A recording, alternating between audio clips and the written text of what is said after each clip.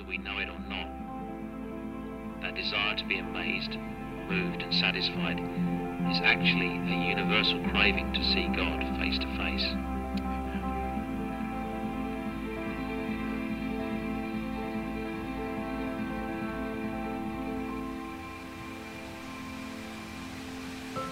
For we're on a quest for life. Good morning.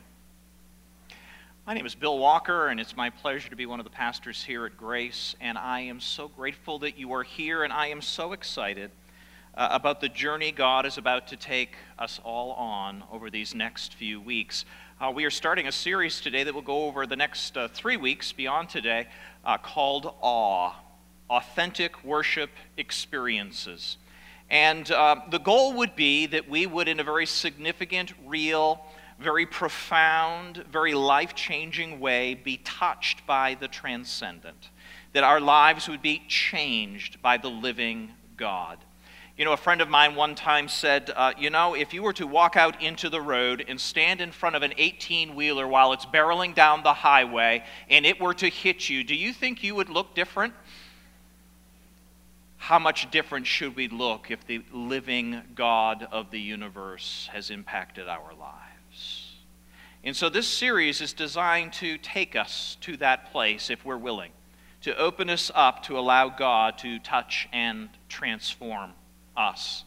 Do you know where you sit today? Do you know where we're sitting?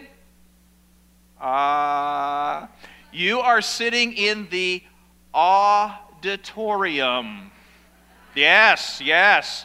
And over the next number of weeks, we would like this to be a place, apart from your personal life out in the world, but when you come here, to have a profound touch of God on your life.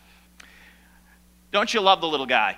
Isn't he cute? He is so, so darling. You know, this little guy, in a very real way, represents all of us here. You know, from the very first moments of life, when we can finally get locomotion, we can finally get our legs under ourselves, we're on a journey, aren't we?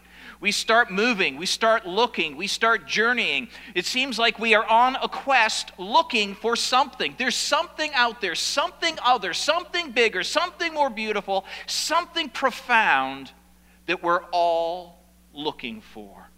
From the very beginning of life, we are all looking for those transcendent moments that we could best describe as being in awe.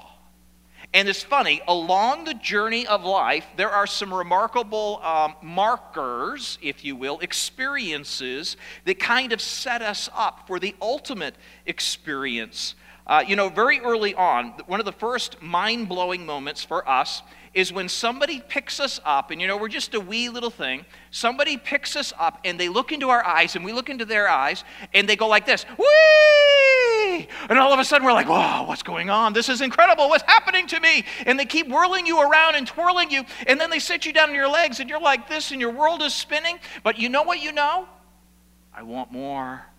Oh, pick me up again. Let's do it again. More.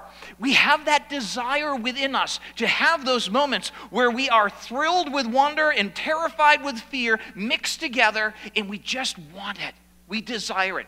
Another marker in life that happens for many of us, we probably don't have a memory marker of this because it happens early on in our lives, but it's when we first taste ice cream.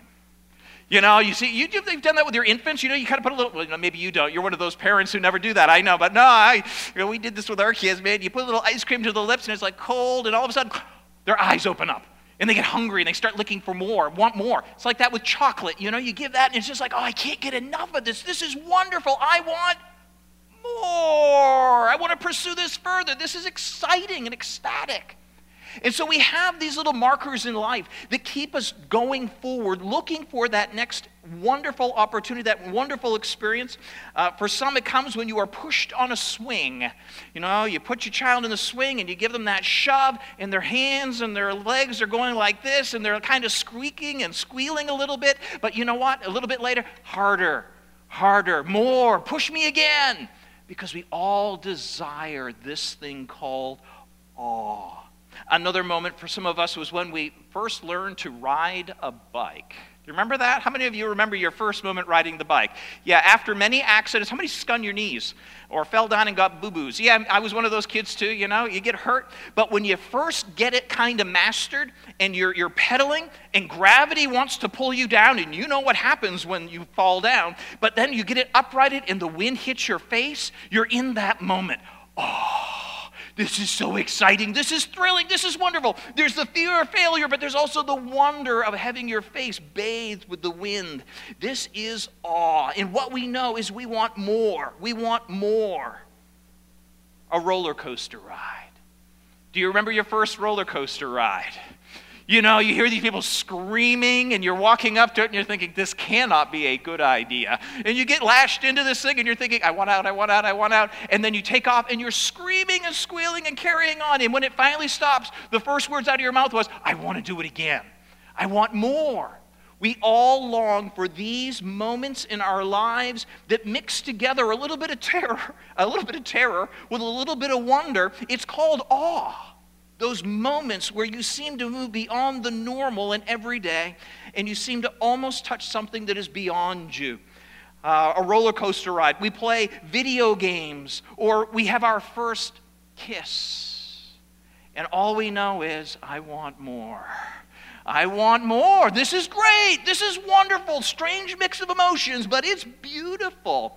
If you ever have the chance to stand at the edge of the Grand Canyon and see this mammoth physical oddity that's in our earth, or if you ever have a chance to stand at the base of Niagara Falls and feel the thunder and the power of the water as it's cascading over, or if you get a chance to see the aurora borealis light up the sky on a dark night, all of a sudden you realize, there is so much more. There is so much power and majesty and wonder out there, and we deeply long to be touched by this. Perhaps the pinnacle moment for many of us as we look back, it would be that moment where we first hold our son or our daughter, freshly born, newly kicking, squawking, squealing, and you hold this little life and you think, this is a miracle. This is a wonder. And then in the very next breath, you're thinking terrifying thoughts. What on earth have I gotten myself into? You know, it's that moment. It's that moment. It's where wonder and terror are mingled together, and it leaves you forever touched. You know what I'm talking about. You know those moments in your own heart and life, and you long for that next moment because it is so profound and so personal that you will never, ever outlive the memory of that experience. What we have been looking for all our lives, God has hardwired us this way, is awe. And whether we realize it or not, we're really looking for authentic worship experience. Those transcendent moments that take us beyond ourselves into the new and the different. Those transcendent moments that actually call us beyond the physical to the spiritual. Those moments that actually take us beyond the tangible into the eternal. God longs to touch our being in such a way that it is so personal and so profound that we are never the same again. That is God's desire, by the way. He wants us to be so wholly His that this world is nothing in comparison to Him. You know, the Bible uses various terms to talk about this unique desire God has placed in all of us. God has created us in His image, the Bible says. And the idea is that humanity has this unique stamp on us. We have this unique impression, and it is God, and it is the opportunity to connect to know in relationship the living God. No other part of creation has that unique stamp on it. Only you and I do. Only humanity does. And we have this longing in our hearts. The psalmist, or actually it was in Ecclesiastes, it says this: God has placed eternity in our hearts, and there continues to be the reverberations of a distant relationship that we once had with God, and today we are all still looking for it, whether we realize it or not. Those reverberations, that longing, is something that is deep in the soul of every single one of us. One of my favorite authors is a man by the name of C.S. Lewis, commonly known as one of my favorite dead guys. He died the year I was born, a long time ago now, but he has left a stamp on Christianity, and his thinking is so clear and crisp, and his writings are so profound that they continue to have great profit today. And so, according to C.S. Lewis, he likens this reality to this. If I find in myself a desire which no experience in this world can satisfy, and we get a taste of it. Somebody picks us up and twirls us in the air, whether it's chocolate or ice cream, being pushed in a swing, riding a bike, a roller coaster ride, playing Halo on the game machine, our first kiss, the Grand Canyon, Niagara Falls, Aurora Borealis, a son, a daughter, all that stuff is marvelous, amen? It's awesome, but it doesn't last. It just doesn't last.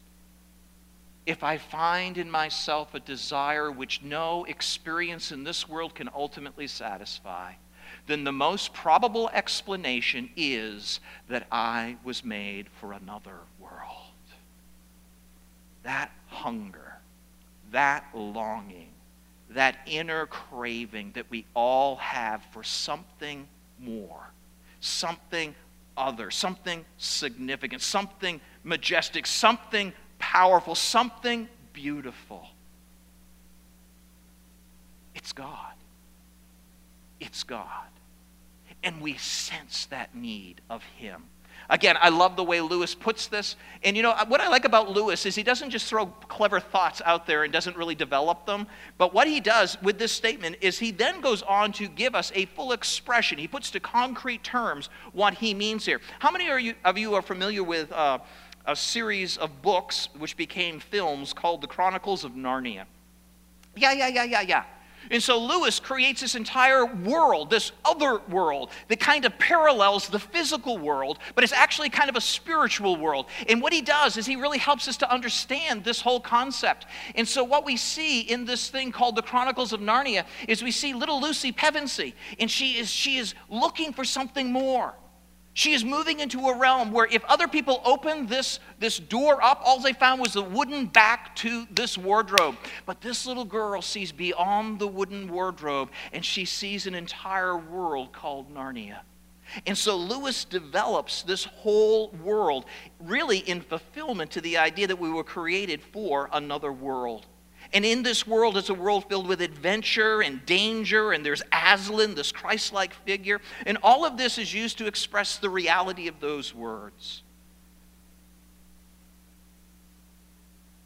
Notice, she's a little girl. Notice, it's just a wee toddler. There is a wonder in the eyes of children that when we grow up, we lose. And if we would but recapture just a little bit of the wonder, we would be radically different people. This is what this series is about. It's an opportunity to prepare ourselves to engage God in our consciousness, so that He can deeply and profoundly touch us in ways that are significant to each and every one of us. How God chooses to touch me and make Himself real to me will be different than how He touches and makes Himself real to you. That's just how God works. God knows each one of us uniquely, and He touches each one of us uniquely. But we need to position ourselves for that opportunity. And so we're going to talk about that specifically today. But I want to talk to you about where we're going over the next number of weeks to help us get to where I believe God would have us go. And so we're going to talk about this thing called awe. We're going to talk about having authentic worship experiences with the living God. And so what we're going to do is, I like this part. I want to give you a definition of awe. How do you know if you've been touched by God? How do you know? Here you go. Awe is a feeling of reverential respect mixed with fear and wonder. We'll actually help to give some definition to that this morning. Maybe you'll have a better appreciation of it after we're done. But notice, it is a perceptual beholding of God's vastness and glory that radically reconfigures your mental model of this world. What it basically is saying is this: God's desire in our lives is to so radically touch our hearts and touch our minds and touch our lives that we are no longer the same. Like I said, if you stood in the highway and allowed an 18-wheeler to impact you, you would look very different. If you allowed the living God to impact your life, you would look very different. God desires to blow our minds. Let me say that again. You can quote me. Pastor Bill says, God desires to blow our minds. If you will, God wants to do this to you, dear friend. Boom! That's right. God wants to explode how you look at life. God wants to explode how you view Him. God wants to explode how you make everyday work. God wants to explode how you look at other people. God wants to explode how you look at your bank account. God wants to explode how you use your possessions. God wants to explode everything about our lives. When He touches us deeply, He gets us greatly. But if we're not careful, we're going to walk through life always guarding off the reality of God from us, and we will be that much poorer for it. And so we're going to make our way along, and we're going to consider different aspects of how God wants to engage us. So today we're going to talk about made for awe, and we'll unpack that in a minute. But next week we're going to talk about awe, authentic worship experience in creation, in creation. Listen to what Psalm 19, verses 1 and 2 say. The heavens declare the glory of God.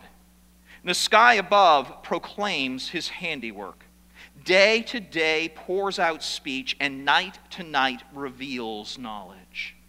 And next week when we come together, we're going to talk about how God wants to reveal Himself to us through His big book called Creation, General Revelation.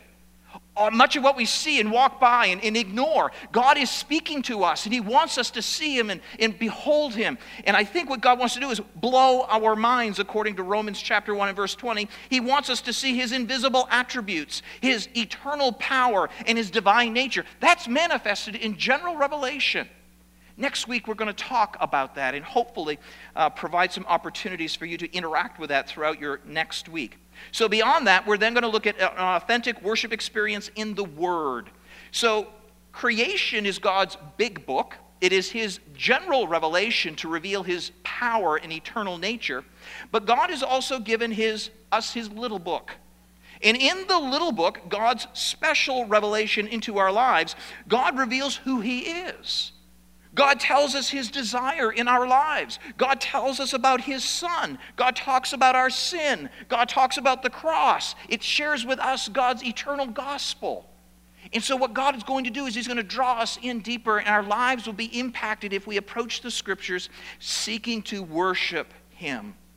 And so we're going to do that. We're going to begin with God's big book next week, creation, general revelation. We're going to then get to God's little book, special revelation, the Word of God.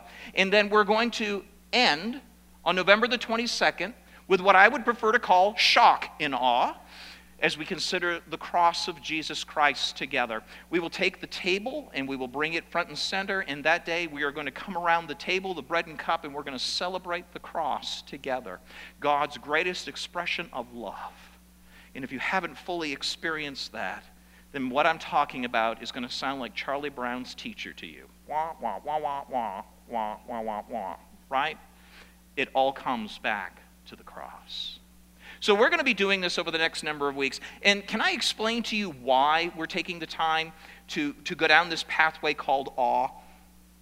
To actively, thank you. I guess that was that's fine. Thank you. Feel free to interact anytime. There is this thing known as hedonic adaptation. Hedonic adaptation. The word hedonic comes from hedonism. It is the idea of the pursuit of joy or the pursuit of pleasure. And adaptation means we quickly adjust.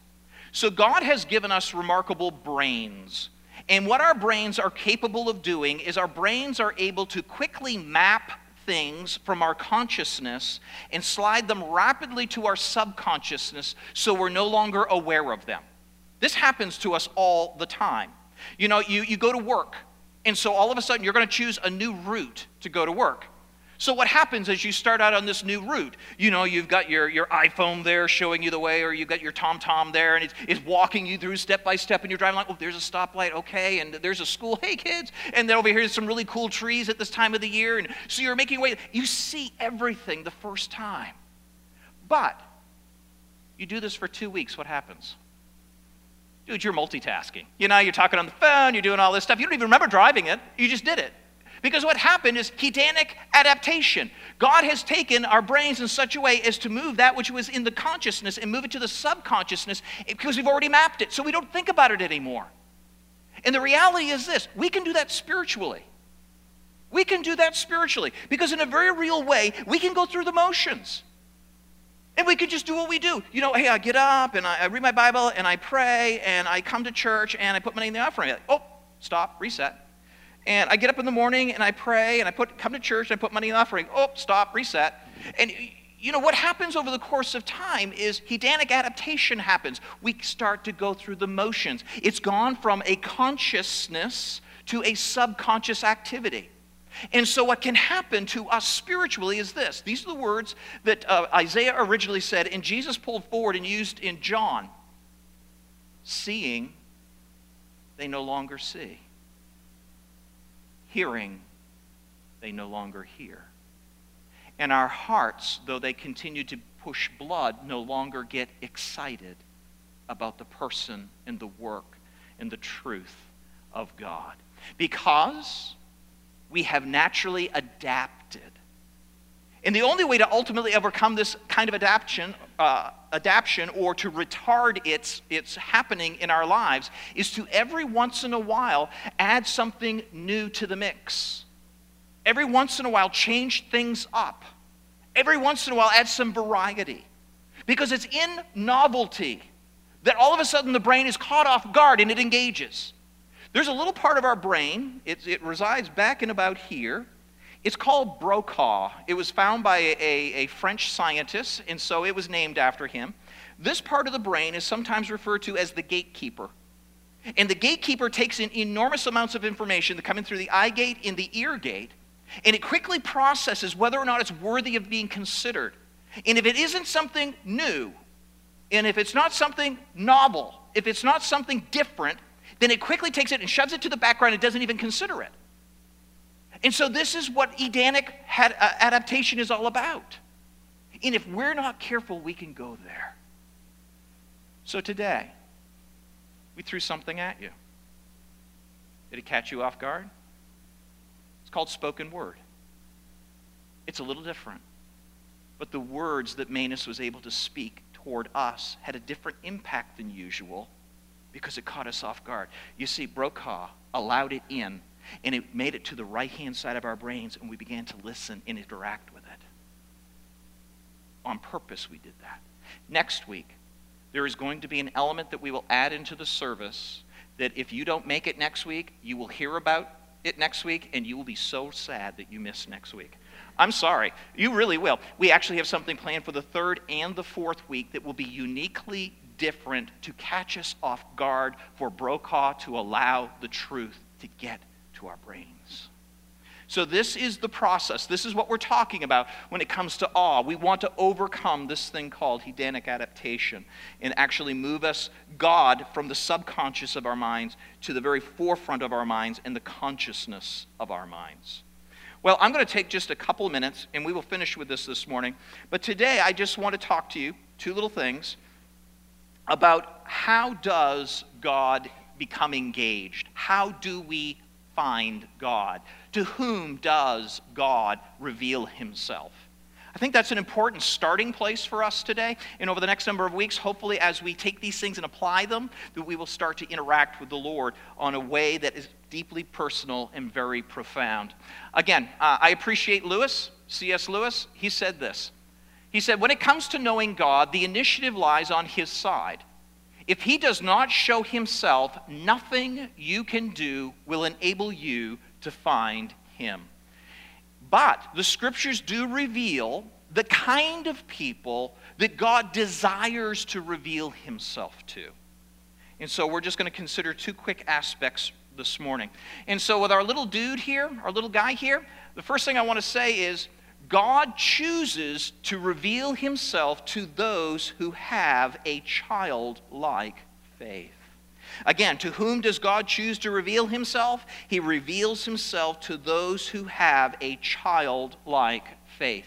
I love the words of Jesus in Matthew chapter 11. Jesus said this, I declare, and this is a prayer, I thank you, Father, Lord of heaven and earth, that you have hidden these things. What things? Spiritual truths.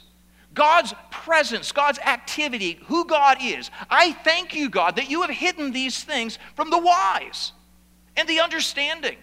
And you have chosen rather to reveal them to little children. And the word there means little children. Yes, Father, for such was your gracious will. All things have been handed over to me by my Father. And no one knows the Son except the Father, and no one knows the Father except the Son. Now notice, and anyone to whom the Son chooses to reveal him. This is good stuff. This is profound stuff. What he's basically saying is this, that God has chosen to hide himself from those people who would simply want to approach God like an academic exercise. From those who are just curious, from those who simply want to understand something novel and new. But God has chosen rather to actively reveal himself to those who have this childlike desire, this desire, this longing, this craving, this beauty of belief in the living God. God desires to show himself to those who are willing. If you're willing to open yourself up with a childlike trust, God will make himself real to you. You know, we live in a world where there are all kinds of academic institutions that you can go into and you can understand on a high academic level the Word of God. I was fortunate to have gone to a place called Capitol Bible Seminary, a number of years ago. You know, that slip of the tongue was purposeful. You know, the reality is this. There's a lot of young men, young women who go into seminary, academic learning at a theological level, who go there with a passion for Christ. They want to change the world, but they know they need further learning in God's Word. And when they get there, the academic aspects of the Bible so weigh on them and so weigh them down that they lose their passion for the Lord. They get strayed from God. Now, please hear me. I'm not saying that the Word of God and learning it at a deep academic level is a bad thing. But that doesn't help you know God. Those who know God are those to whom God reveals himself, and those people are those who have a childlike trust, a childlike faith. I'm willing. Again, I like this little guy. He is so cute. So do you know what he's doing here? I think he has just witnessed a few moments ago Daddy leave. And so Daddy's gone. This is awful. So he's making his way, as he did, his diaper weighing him down, and he makes his way over, and he smudges up his face against the glass, and you know what he's doing? Daddy, where are you?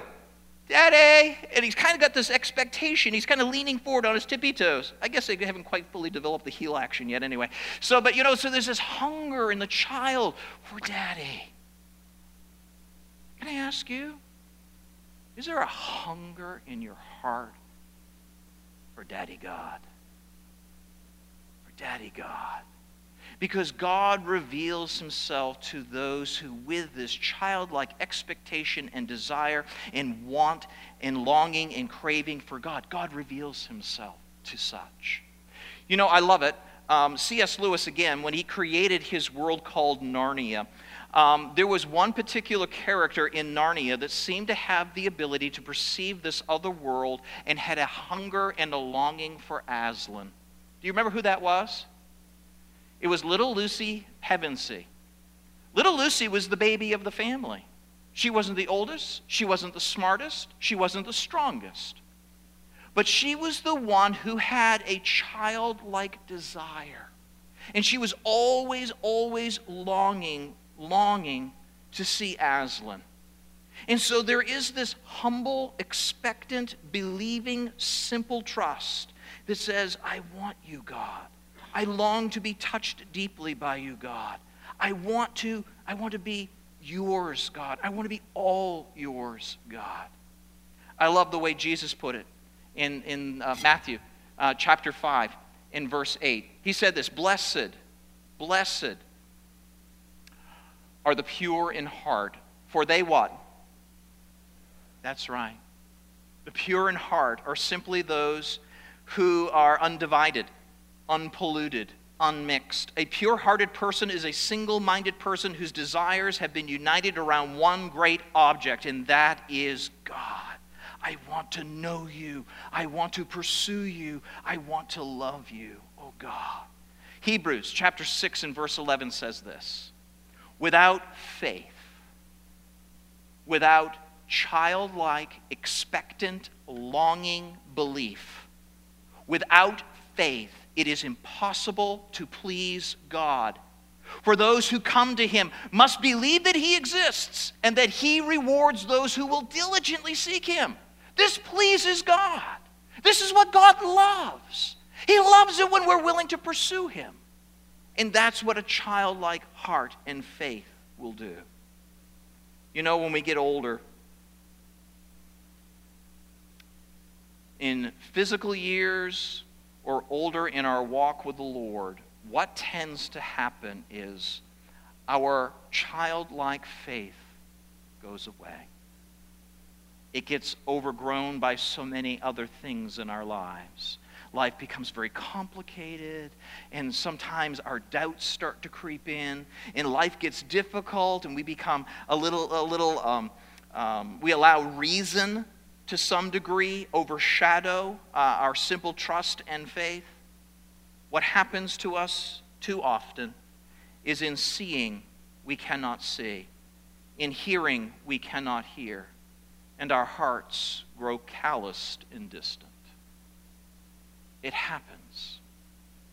And I want to ask you today for you to go before God in your relationship with him and yearn for the way it was at the very beginning. Daddy God, I want you. Daddy God, I pursue you. I love the way that Lewis puts it with his characters. In the first of the movies, The Lion, the Witch, and the Wardrobe, Professor Diggory Kirk tackles this issue. Consider what he has to say. Oop. Let's try that again. Okay, let's do it this way. There we go. You seem to have upset the delicate internal balance of my housekeeper. We're very sorry, sir. It won't happen again. It's our sister, sir. Lucy. The weeping girl. Yes, sir. She's upset. Hence the weeping. It's nothing. We can handle it. Oh, I can see that. She thinks she's found a magical land in the upstairs wardrobe. What did you say? The wardrobe upstairs. Lucy thinks she's found a forest inside. She won't stop going on about it. What was it like? Like talking to a lunatic. No, not her, the forest. You're not saying you believe her? You don't? But of course not. I mean, logically, it's impossible. What do they teach in schools these days? Edmund said they were only pretending. And he's usually the more truthful one, is he? No. This would be the first time. If she's not mad and she's not lying, then logically, we must assume she's telling the truth. You're saying that we should just believe her? She's your sister, isn't she? You're a family. You might just try acting like one. Those who approach God with open hands and an open heart, humble, expectant, and believing like a little child, to such God reveals himself. I'm afraid that we get too old, too smart, too logical, and we fail to actually put ourselves in the place to be touched deeply by the living God. That's one aspect that I want to just share with you, and I want to now move on and talk to you about the other aspect, and then we will be done. Awe is actually a mix of emotions that include both a childlike faith and trust and belief, but there's also this respectful fear that accompanies it in order for awe to be complete. And so the reality is, the Bible also teaches this truth. The Lord confides in those who what? That's right. He makes his covenant known to them. So we've just talked about how this little lad is standing at this doorway. Probably Daddy just walked out. He's up on his tippy toes. He's looking through the glass, and he's thinking, Daddy, Daddy, come home. Daddy, please. Because Daddy plays with him, and Daddy has fun with him, and they laugh together. They giggle together. He tickles them. They have a great time together. Daddy, Daddy. But may we never forget that Daddy is not only Daddy, but Daddy is also Father. And in addition to just being loving and joyful and playful, Daddy is also somebody of size, strength, and position in our lives that calls for respect. You know, I can remember very well as a child, 5 or 6 years old, that my 5 or 6 years old, and what I was doing is I was watching television, and I was watching the Flintstones. I'm never familiar with the Flintstones. Yeah. So here I'm watching the Flintstones, and I'm watching this all play out on TV, and I watch Fred Flintstone say to his wife, Wilma, he said, you are an old battle axe.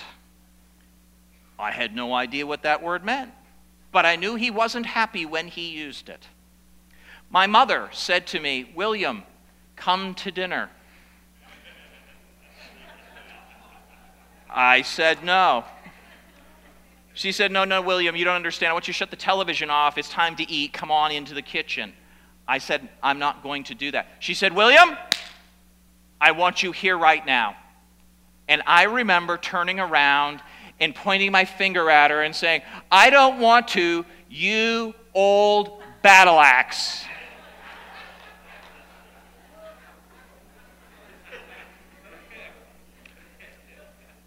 My father, and I mean father, came across the house like a locomotive, all the while taking off his belt as he was moving. And everything goes black from there. But I can assure you of this, I never called my mother a battle axe again. You see, this is part of the nature of a parental father, and this is a very important part of our relationship with God. If we're not too careful, we can always just refer to him as Daddy, Daddy, Daddy, all love and gooey. But the reality is Daddy is also the king of the universe, the creator of all things, and worthy of complete respect. But if we only look at this aspect of God, then we will forever live in fear of him when he wants us to enjoy his love. So true awe is this mix of emotion of wonder and of fear that come together in a profound way that leaves us forever changed.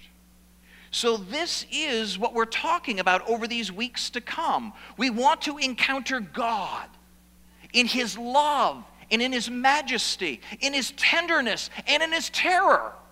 We want to encounter the living God and let him forever be so indelibly marked on our soul that we will never ever forget who he is.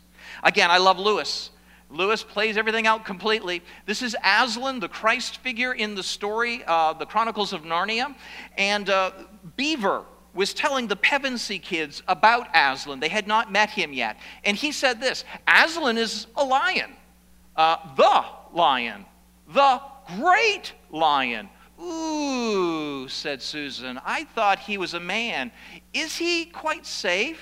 I shall feel rather nervous about meeting a lion. Safe? Said Mr. Beaver. Don't you hear what Mrs. Beaver tells you? Who said anything about safe?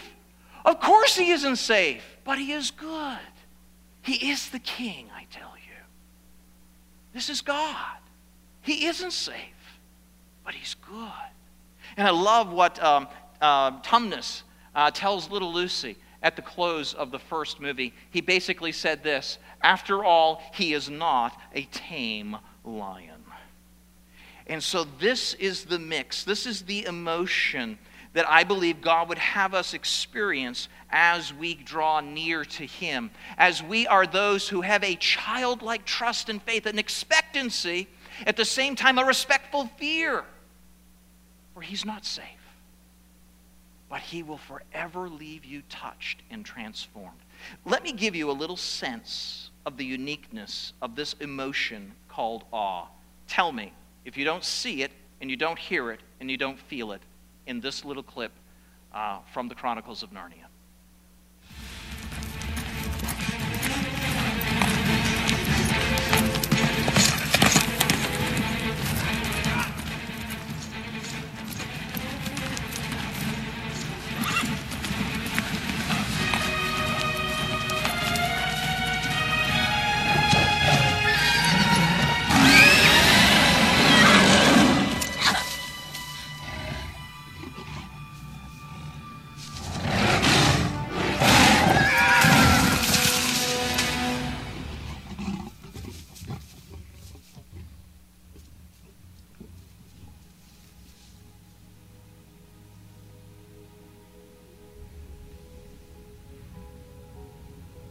Aslan.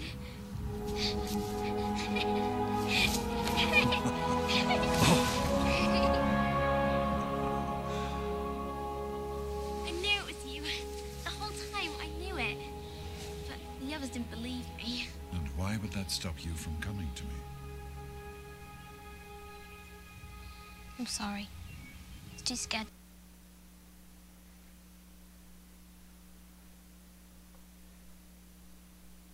Did you hear it?